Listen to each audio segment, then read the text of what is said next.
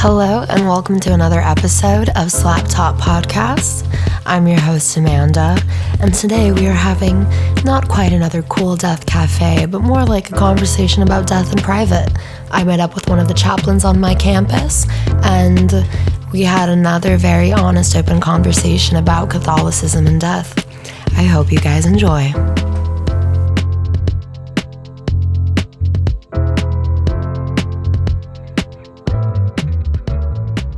Sounds good. All right, so I'll just have you introduce yourself. My name is Luis de Dios, and I am one of the chaplains here at Holy Cross. I work with the Latinx community, and that's one part of my job. And the other part of my job is prepare and all the liturgies that we have in campus. Yeah. I work with the Catholics, so our liturgies are in St. Joseph Memorial Chapel, and it's the Catholic liturgies.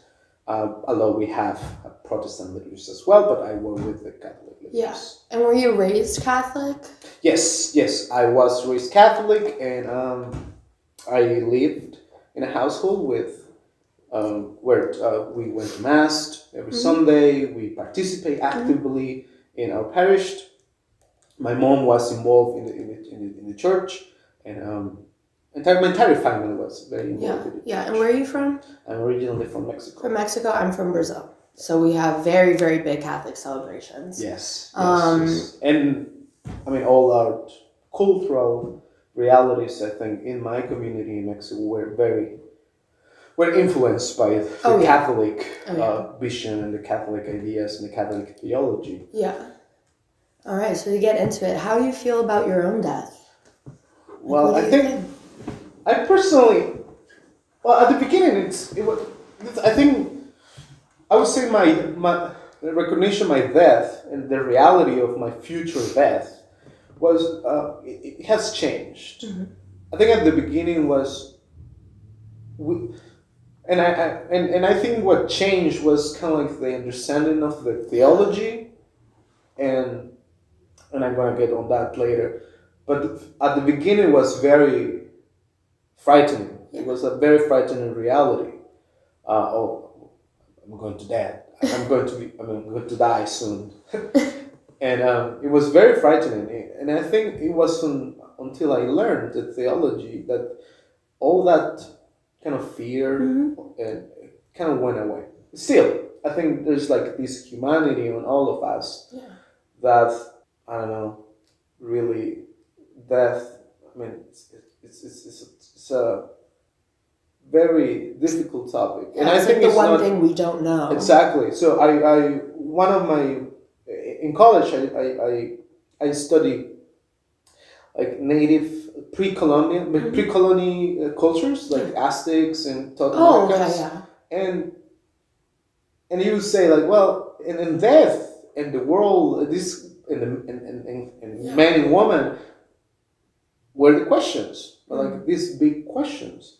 And I think we do have every part of the world and any religion, these three man, woman, God, and death, and the world. These four questions are very important and very difficult to answer.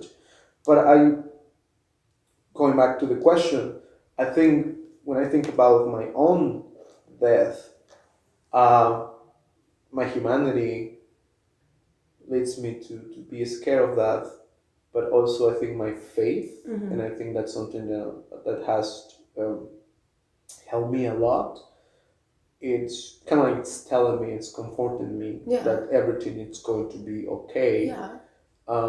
Especially when you see your own life as an imitation of what you believe. I do believe in Christ, and I do believe that my own death is going to be a moment of transition. Yes. To a resurrection that in a way my reality in this world it's like a path where I am configuring myself to Like to get there. To get there. To get there. To in get the there. afterlife. Although sometimes, and this is, I think, important to notice, is that we are not like, there is like this, when we talk about eschatology, and I don't know if you know this term, but it's kind of like in theology when you talk about the last things. Yes. When you talk about the last thing, what is after death. Yeah. What is going, it's called eschatology. And when we talk about eschatology, it's always kind of like a dualistic reality, which is, yes, it's something that is going to happen in the future after your death. You're going to enjoy it with God, right? But I think in theology, and specifically Christian theology, you need to start doing things now. Yes. It's kind of like that dualistic reality. To get there. So you, what you're gonna enjoy after that? Well, you're going to be in the presence of God, right? And in order to enjoy or to be or to dwell in that presence, I think you have to start living that right now. And I think sometimes that's really helpful when you're talking about like Catholic social teaching, like what are we going to do something for the poor, and what are we going to do something for those who are suffering if I'm going to die? Yeah. Well, you do that because you want to configure yourself to that reality. I mean, we talk about that we're going to be with God. We talk about that God is it's love and everything. But how do you configure yourself with that? By doing, by enjoying what you're thinking you're going to be enjoying right now. And that's called kind of like they are ready, but not yet. And it's kind of like a theology term. And that's how I see it, and I love it. It's like, okay, kind of like the kingdom of God, the reality is already, it has to be already present, but it's not. You're not there yet. It's there, but you're not there. It's there, but you're not there. Yeah. So I see it that way, and I think that brings me a lot of comfort, and for myself, and also for the work I do, and which is kind of like confirming myself and doing something for people and working with a lot of reality. And I think this is so different than a lot of how my grandma would see death, and this like punishment of if you were good, you are going to enjoy heaven. Yeah. If you're bad, you're going to enjoy hell. And it's not that there is not going to be a judgment. It's not that there is going to be a judgment, but it's not going to be like it is pictured in a lot of art from the Middle Ages of like a courtroom, the flames and the flames, and you're going to be that. No, it's more like a state of being. How do you configure yourself in the love of God? Well, you're going to be ready kind of like to enjoy that love of God. So you do not configure yourself in that love, well, so you're not going to be able to enjoy that love. So it's kind of like, that's how I see. I see. And that's how a lot of new thinking sees death. Yeah. It's nice. And then I have because you did touch on like the suffering and like the bad things that do happen in the world. So from a theology perspective, do you think that there's an explanation for that? Do you think that there's a reasoning, let's say, for like innocent people that end up dying in a war as, collateral, or, a child that accidentally gets hit by a car, or, those kinds of accidents or things that really just seem to have no meaning sometimes. Do you think that there's some kind of an explanation for that, or some kind of where will they go? Did they have that kind of an opportunity? I think I go back to the thing of the configuration with God, and the recognition that God is love, and it is really. As I listen to you, and as I see the news, and as I see what is going on, and I talk to some students and come to me, and there's like a lot going on, and there's like it's very difficult to see God as that image of love and everything, right? It's very, very difficult, but at the same time, the configuration to that love is a choice. It's kind of like the free will. The free will, exactly. It's that God made us free to choose Him. To choose God. Yeah. Like, I'm trying to go away of calling God Him. It could be Him. Could be anything. Her. It's God. I try to use God sometimes, but it's still sometimes because I grew up in Mexico and everything. Yeah. And kind of like this machismo idea. Yeah, exactly. Yeah. It's very difficult, and sometimes I do go back to like calling God like Him or and but what was yes it is our reality. It's not that God creates the problems, and otherwise God wouldn't be God. Yes. When God is creating these realities, it's more like that we are free to choose good or to choose bad, and in that choosing good, we are again all this goes back to the configuration, and I like that. Like we are configuring ourselves. We are like getting ourselves kind of like ready, and it's like when kind of like this when you're studying and you, you and maybe whatever you're studying, you get yourself ready to be able to serve, right? To perform, use that with someone. To use that with someone. Same here. And we see that we make ourselves ready through seeing Christ. As a Christian, I do believe that Christ kind of like traces the way of how I'm going to configure myself with God, and then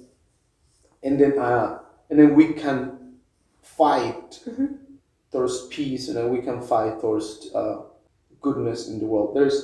We can say that there's not all people who are causing these troubles and these problems and these wars are not realizing kind of like the goodness of Christ, or are not realizing the goodness of God, and they're choosing not to configure themselves with this reality, which again going back to eschatology at the end. At the end, kind of like talking about the end of their lives, they are not going to be ready because they never configured themselves. They never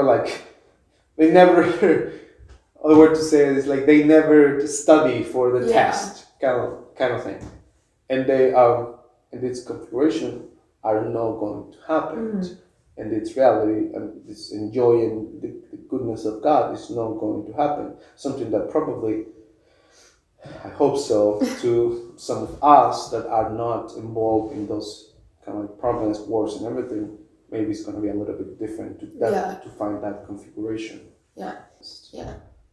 And I know that the Catholic Church as well has said a lot about suicide. Yeah. What do you personally think about So I do. Because it does make, because within, as you know, like your life is not your own. Yeah. It's a gift. Yeah. So it's not yours to make that decision to take it away or to do really that kind of a thing with it. Yeah. But then there's the idea of the mental health aspect and of, are they even in the right capabilities to realize that kind of a choice that they're making? Yeah. When I was studying healthcare and counseling, pastoral counseling, I came up with this idea like between the bridge and the water, there's a lot of time. Yeah. A lot of time, and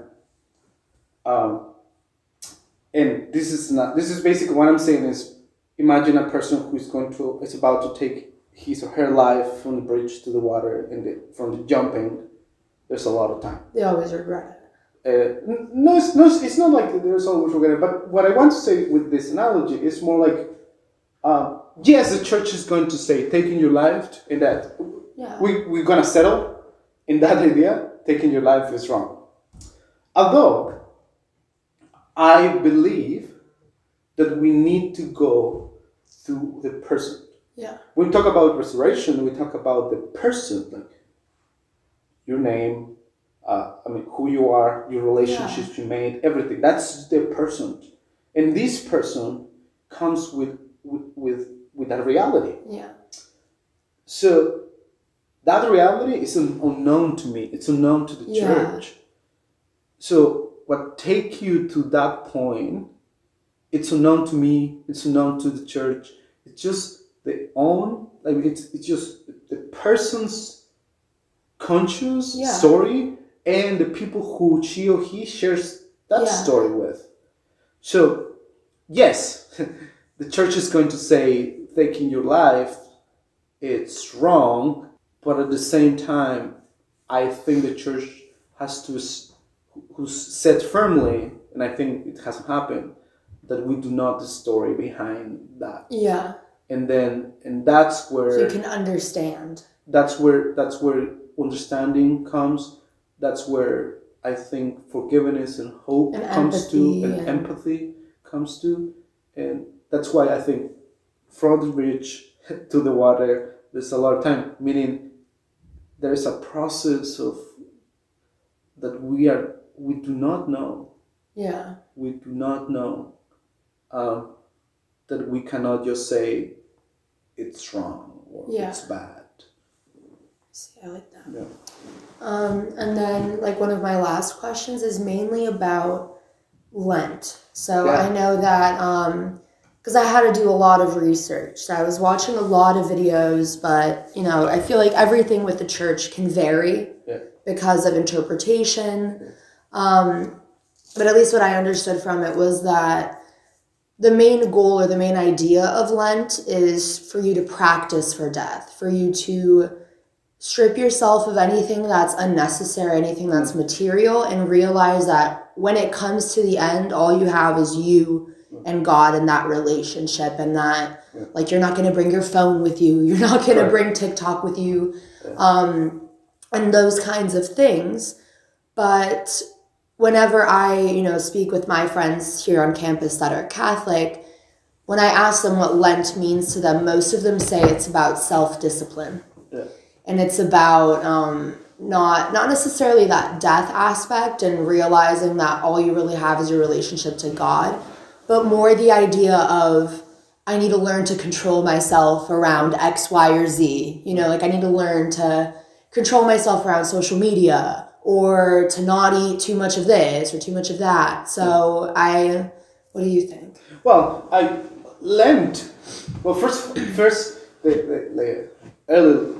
It's kind of like first is the imitation of the process of Christ and the time of Christ in the deserts and struggling with his own humanity, and I think. That's how I see Lent and a process of, it's not struggling with your own humanity, but a process of recognizing your own humanity, and yes, maybe recognizing kind of like the fragility of your own humanity in order to try to find the configuration. Again, I'm always gonna go back to configuration. I think that's a very important part. To find the configuration with God. And for a long time, going back to the early practices of Lent in the Middle Ages, that this configuration was always, people were trying to find this configuration by punishing their bodies. Mm-hmm. So the phrase was, we need to punish our bodies in order to sanctify the soul. And again, nowadays we have to see it as it's not that we have like the body of the soul, but we are persons, like we are constituted like as a person. So how it's going to be very, very different, the Lenten practice, and it has to be very different Lenten practices because we're different, and that configuration with Christ is going to be different. So, and it recognized that we have to be very, very aware of what our fragility and what is that really shows that we're fragile in order to establish our Lenten practices. Like, do I need to be aware of my relationship to others? Maybe that's one Lenten practice that you can practice, because that Lenten practice is really going to configure yourself more like Christ and more like God by maybe checking your relationship with people, like maybe checking with yourself. What is that really shows the fragility of your body, and it's very, very different from each other, right? And then and the church recommends some practices, but it's again, I think that what the church recommends is good, like not eating meat, and it could be good for to recognize that even that's like very simple thing. It's sometimes difficult to do. It's more like embracing your vocation, more than I'm not gonna do this. Yeah. It's more like embracing what it means to really say yes to something. I see. And then that part. But going back to sin as a death and everything, it's more like, I think in that sense it's just more like fragility. Kind of like recognize our fragility. Yeah. And that fragility of, for example, like fasting and like how fragile we are, and we need food, we need to eat, we need water, we need all these things, and we're so fragile that also make us kind of like understand that our lives could go to an end very, very easily because of that fragility, because of that we're so fragile, and then and I think that's kind of like the part of the Lenten practice that really help us to understand death in a way of, oh my God, I cannot even go like one day without eating because I'm starving and I want to eat. And there is like also the social practice of this is this recognition that I cannot go one day without eating. And there's some communities where they go weeks without eating. So that's kind of like the social practice of like recognizing also that, like, because every single practice in the Catholic in Christianity has to be reflected to what is going on in the community. Yes. Like, we are not isolated. Even though we live in a culture that is like more individualistic than probably other cultures, that but we do have to recognize that social aspect in every single practice that we do. And we see it in funerals. And I mean, we come together as a community and we rejoice in the life of this person, or we don't rejoice in the life of the person. It's like, because sometimes, I mean, not all the people who die, not all the people are good. There's like, everyone dies. everybody dies, and in that reality, I mean, we come together, we celebrate, or we just acknowledge the life of somebody. Yeah, and it's actually funny you mention that, because in the conversation that I had with Annie, actually, she was talking, I mean, her and I, we were pretty young when it happened, but when Osama bin Laden was killed, and it was like, there was like a celebration of that death in particular. And as I was talking with her, she was saying how like that made her feel uncomfortable, and how we shouldn't be celebrating a death ever. And like that kind of a sense, like, thank God they're gone. Not necessarily, I'm glad they're going somewhere better. But that idea of I'm glad that they're gone, what do you think about that? That kind of an idea of, or that kind of a reaction when someone who's not considered good or considered someone, you know, that like you would want to celebrate in a positive way, but like thanking that they're gone now. Yeah. So I think it's what is in your heart. Mm-hmm. That's basically what I think. And I would think like right now we have a evil figure that we can easily think about, like Vladimir Putin, and then it's like, and people would say like, oh, I want him dead and everything, but it's again, what do you have in your heart? I definitely want what is happening to stop. I definitely want that people could be back in their homes with their families. I definitely want all of that. That's what I want. That's what I'm looking for. Mm-hmm. And I rejoice on that reality to happen. But I think it would be very wrong if I rejoice in death. Yes. So what's wrong with me? But again, there's like this part of humanity that all I think is going to feel happiness if that happens. And I'm not saying like, oh, that is good, but I think that's part of humanity that will rejoice. But then it will be just a couple minutes, and then it's like, well, it's gone. Yeah. And then I think you have to be careful of what you're rejoicing for. What are the things that make you happy? What are the things that bring joy to your life? And I don't think that death will be one of those. Yeah. One of those. Well, I'll take that back. I think there's going to be happiness when you recognize the life of somebody that brought goodness to the world. That's one thing, and I think you're going to find. I remember when my grandpa passed away, a gentleman with a long life, with very kind, and I think certainly with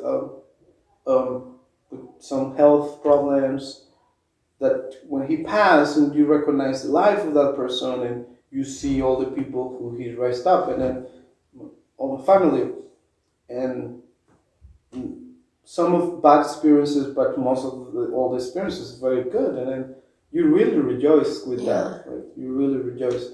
Something that I don't think it's going to happen when a person like that practice evil or didn't choose good will happen, right? Yeah. There's always going to be this dualistic vision of that, like, oh well, is a good person or a bad person? It's going to heaven, it's going to hell. What is going to happen?